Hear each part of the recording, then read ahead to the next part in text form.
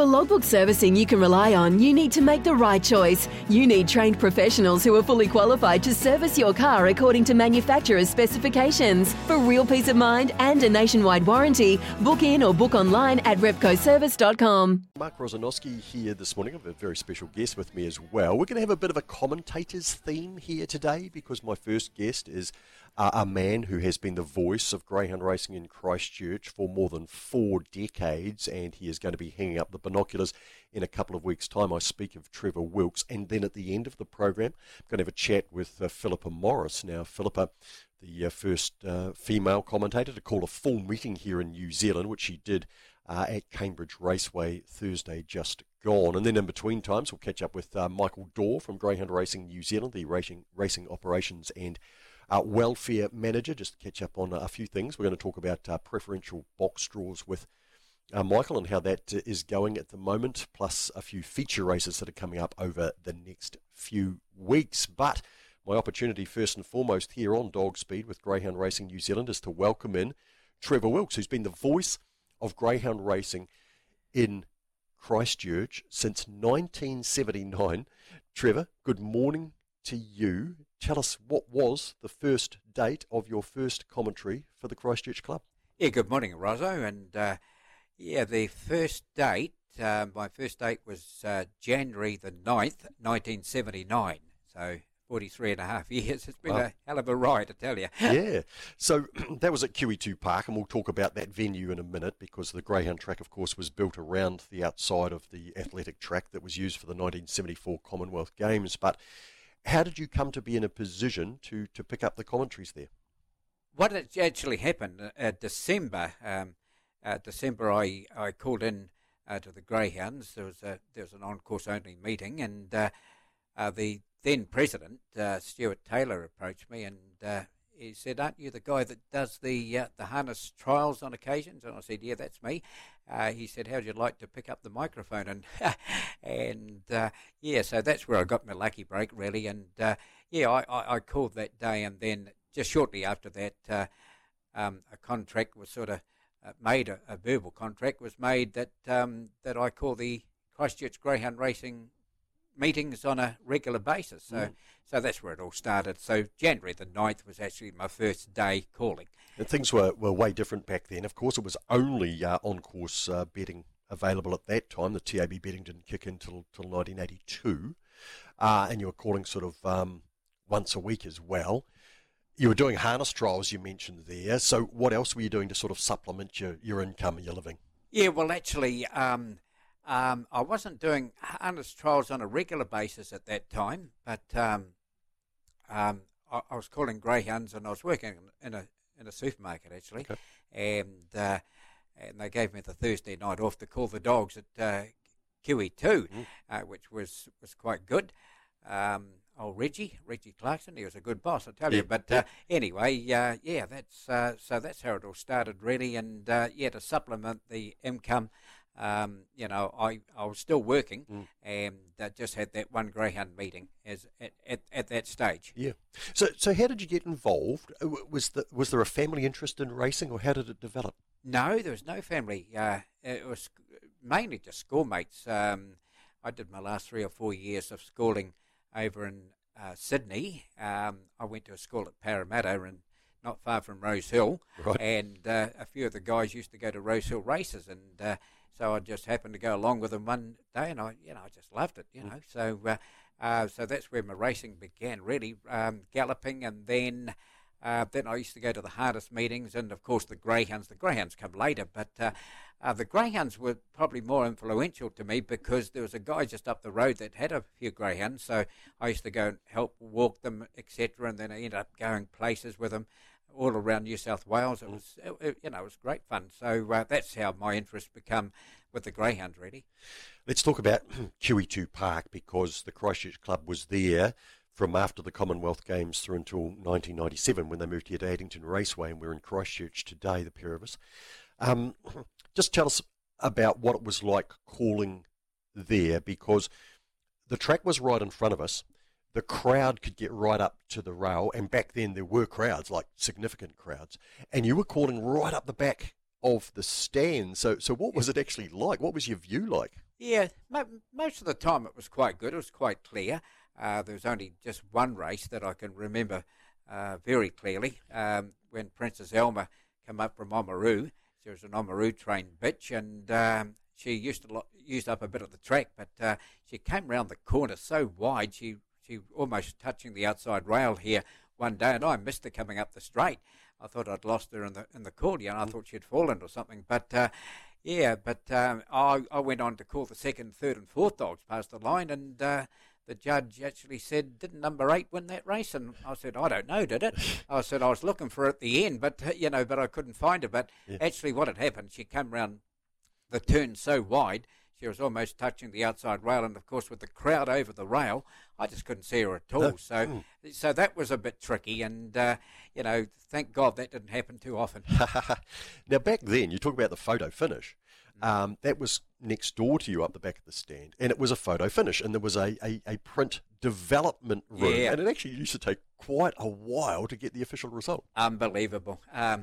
In some instances, it was 6-7 minutes. I'm not joking. It was 6-7 minutes before we got the judge's call, because they had to wait for the print to develop, as you said, and technology's got ahead since then. But gee whiz, I remember those days, Roso. Yeah, it was incredible, and I remember that you used to have to sort of hang on for the result. It was quite. It was quite embarrassing at times, because there's a crowd there just waiting to know who's won the race. And of course, they're looking up at you, thinking that you're the culprit. But I mean, some I remember seeing some of the photo finishes, because they used to put them downstairs after they've been developed, and some of them were pretty murky, to be fair. Yeah, they were.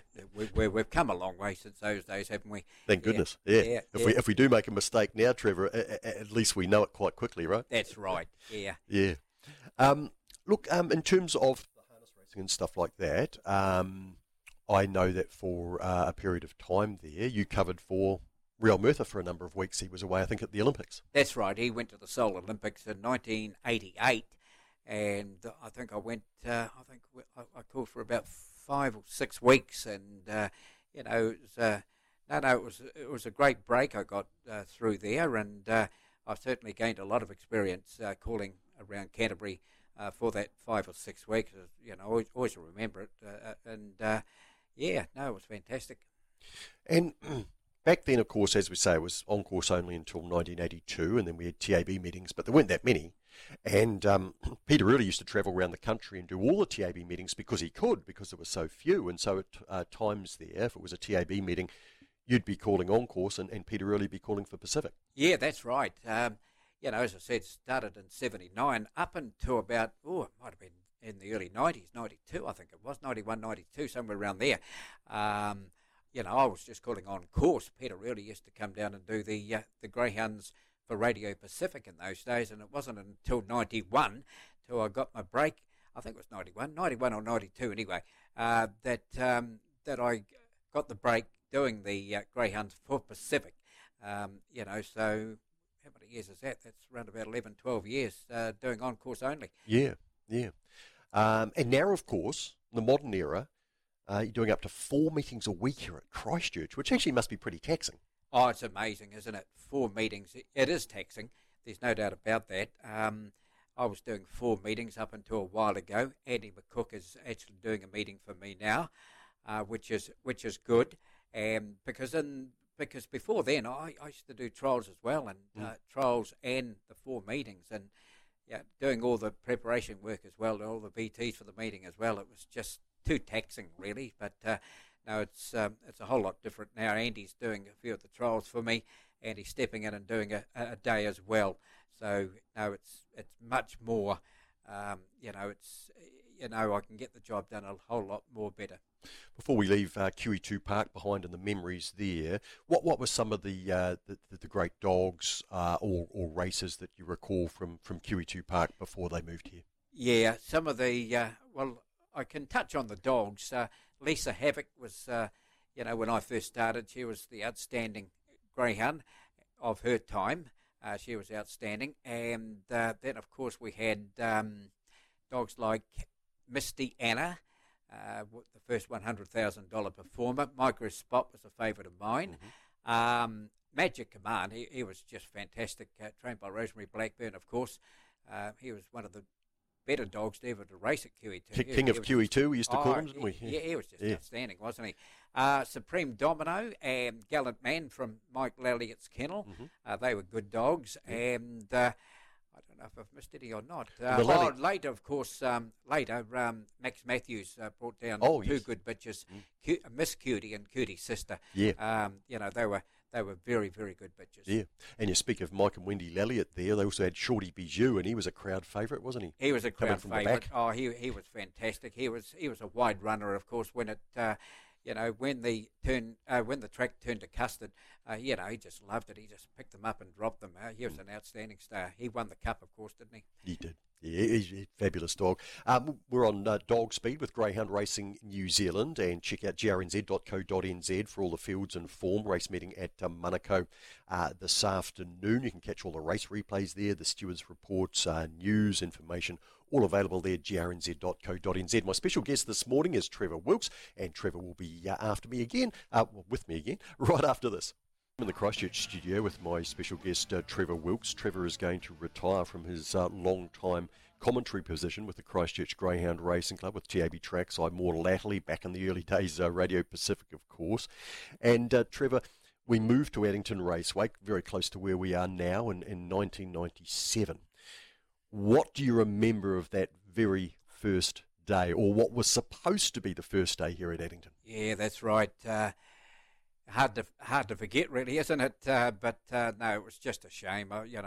You've got to feel sorry for the club. But of course, everything went wrong that first day, didn't it?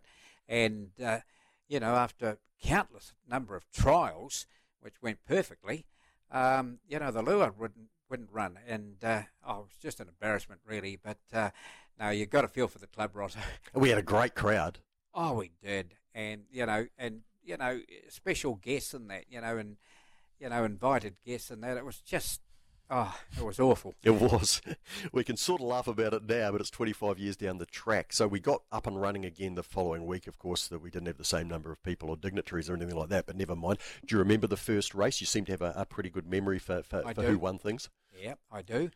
Kent Road came right down the outside. A dog from Dave Bush's kennel called Tatiki Tank came round the turn about 3 lengths in front, looked home, and then Kent Road just put in this big run. And I remember it collared Tatiki Tank on the line. So, that's how I remember the first at Addington. Kent Road, trained by Craig Roberts. Now, you've owned the odd greyhound, been in a couple of shares with dogs that actually raced out of Craig's kennels at one stage. Yeah, I have. Yeah, Whippersnapper was probably the best of. Though we had a wee bitch called Petite Doll, which wasn't too bad either. I think she was injury prone, but no, she was better than what than what we saw, really. It was a bit of a shame about her, but Whippersnapper was a good bread and butter dog, and I had Winkett Wilkes, of course, with Ray Adcock. And, yes. He's been my best one. He made it through to Open Company. I raced him with Jimmy Curtin and Darren Williams from Addington Raceway. So we had a bit of fun with him. He wasn't brilliant or anything, but as I said, he reached Open Company. He's a good bread and butter dog, and the race I remember, I think his best win was down at Invercargill one day when he beat Froth, which wasn't a bad little dog, So, he was okay, yeah. Did you find it hard to call your own dog, especially one called Winkett Wilkes, named after you? I did. In fact, I remember one day he came around the turn about a couple of lengths in front. I thought it was the money day. I actually said, this is going to be the money day, and then he got run down. Oh no. Awful. Bob Smolinski trained dog won it. Him and John Proudlock owned the dog that beat me. Spanish something. Wasn't Spanish Stroll, was it? Spanish Stroll? I think they had a Spanish Stroll. But wow. Yeah, it might have been Spanish Stroll. Okay. Spanish something. Yeah. Fantastic. Look, we've talked about how it used to be calling it at QE2. What about your commentary position here at Addington? How would you describe that? Oh, bang on. You're right on the line, really. You couldn't get a better position than Addington, and.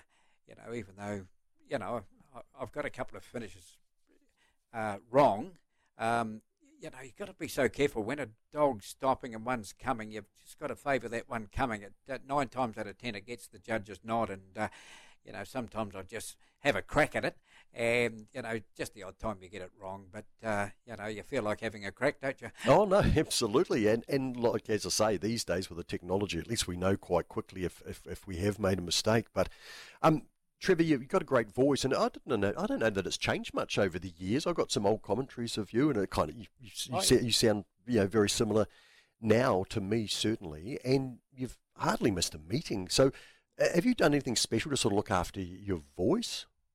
No, nothing out of the ordinary, really. I just make sure I've got a water there. I drink a lot of water during the day, but apart from that, and a couple of coffees. But apart from that, no, I've done nothing extra to look after the voice, really. It's held up pretty well, I must say. But as you said, I think I've missed one meeting in something like 30 years. So, yeah. So, I mean, my voice has stood up pretty well, really. Yeah. Do you like a punt? Was that sort of what got you involved in the first place, got you interested, like having a bet? I do like having a bet, but I never bet when I'm calling. I hate betting when I'm calling. I'd rather just call. I've got 8 dogs to look at, not just one. And, that's one thing I won't do. And even though we're allowed to bet now, but I've just never bothered.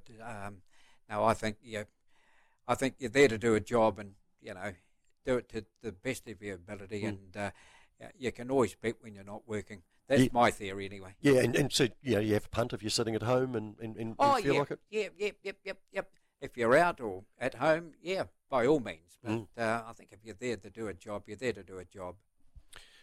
What about some of the great greyhounds at Addington, so in the more recent years that you've called and some of the memories you've got? Yeah, I've got a few favourites. Cecilia Lloyd was one of my favourites. He was a good dog, really. He wasn't the fastest I've seen, but he's just so, he's just so honest. He won a couple of cups. Of course, you've got Winsome Ashley. She was outstanding. She had speed to burn. She was probably one of the quickest I've seen, actually, Winsome Ashley. And then you've got dogs like, Opawa Shackley was good around Addington. And what about Gene and Dave's runners? He had something like 8 New Zealand Cup winners, so there must have been some good ones among them. And it was good to see Little Mother down at Addington too. She came down and won the Oaks, and she was outstanding. Yeah, some great memories, Trevor. And let's talk about a race in 2008. It was a one-off. There might be a few people that never heard of it. It was called the Platinum Pause. Now, there was a fair bit of money around at that particular time. And there was a lot of money put into stakes across the 3 codes. And in greyhound racing, it was determined we'd run a race called Platinum Pause, and it was at Addington. So you got to call it. So what do you remember of that? It was $250,000, I believe. Yeah, it was a great stake, wasn't it? $250,000. It was a one and only, wasn't it? Yes, it was. It was the one and only Platinum Pause, and it was won by a Brisbane dog, actually. It sort of attracted a lot of Australian interest, didn't we? And Size Can Matter was the dog that won it, won the heat in about a 30-30, went on to win the final, and beat Yambler Jack, trained by the Schofields, and third was Smash Palace. And that's one race I'll never forget, really. Yeah. Mainly because of the stake, $250,000. I think at the time, I think it might have been about the richest race in Australasia. Yeah. I could be wrong, but it was up there, no question. It was up there. Yes, amazing. So you're 2 weeks away from your last call. You've decided to retire from something you've done for 43 plus years. So how does that kind of feel? Oh, it's going to feel funny. There's no doubt about it. I'm going to miss it. 43 years. It's just, I've had a wonderful ride. I've met a lot of lovely people. I've called some outstanding dogs. I'm just going to miss it. But I'll view, and I'll get to the track when I can. I'm just having a few health issues at the moment.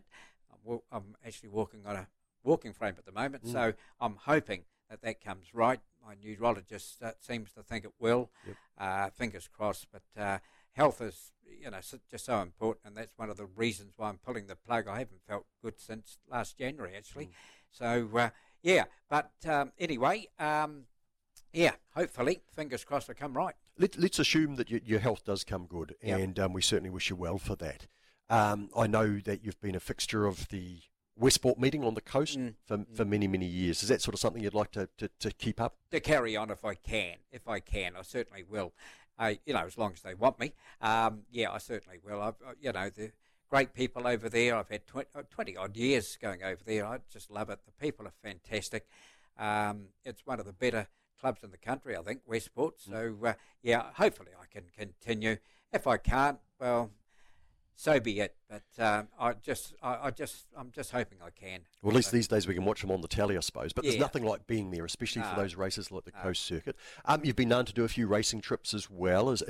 What have you got to tick off? Let's assuming your health's 100% and you've got the opportunity. What would you like to do in the next couple of years? I'd love to go to a Japan Cup, and the only other thing that's on the bucket list really is go to Las Vegas. I've always wanted to do it. I was booked to go in 2020, and then COVID comes. So unfortunate, but I'm sure I'm not the only one in that boat. But if the health comes back, I'll certainly consider a trip to Las Vegas. Trevor, I'm going to have Philippa Morris on the show not too long from now, and she called a meeting, first full meeting for a female commentator on Thursday at Cambridge Raceway. What advice would you give to young budding commentators in 2022?